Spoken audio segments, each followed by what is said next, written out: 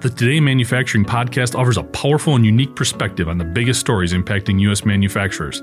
Anna Wells, David Manti, and Jeff Ranke apply their experience as editors of industry-leading brands Manufacturing.net and Industrial Equipment News in providing in-depth analysis of the latest headlines. Their insight, along with a mix of humor and human interest, makes Today in Manufacturing a go-to source. Keep pace with supply chain challenges, electric vehicle developments, labor struggles, robotics, and more by listening, downloading, and subscribing to the Today in Manufacturing podcast.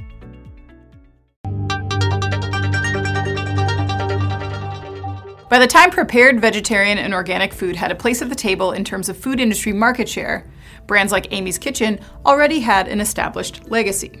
The California-based company was first established in 1987, and since then has expanded to reach more than 30 countries, producing 1 million meals per day using organic and non-GMO ingredients. But the road at times has been rocky for the company, which is still run by its original founders, Rachel and Andy Berliner. The working conditions at Amy's factories have been subject to criticism in recent years, including by former workers who have claimed that the plant's line speeds are too fast to allow for bathroom breaks and that injured workers are routinely fired. While Amy's has denied these claims, the Berliners do contend that demand is high and the company is making more meals than ever before. But how much growth is too much?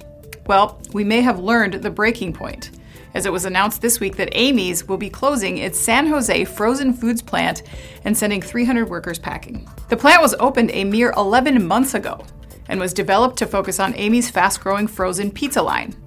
Instead, says the Bay Area News Group, it's been costing Amy's $1 million a month. Fred Scarpella, COO of Amy's, told the Bay Area News Group that recent inflation caused massive spikes in material costs, and supply chain issues meant critical equipment delays.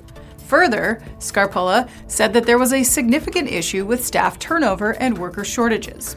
But others speculated that Amy's may have overexpanded to meet pandemic demand that was temporary, as homebound customers began pursuing expanded food options like restaurant meals.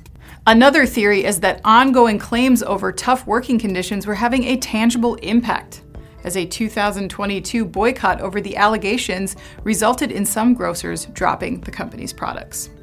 I'm Anna Wells, and this is IEN Now.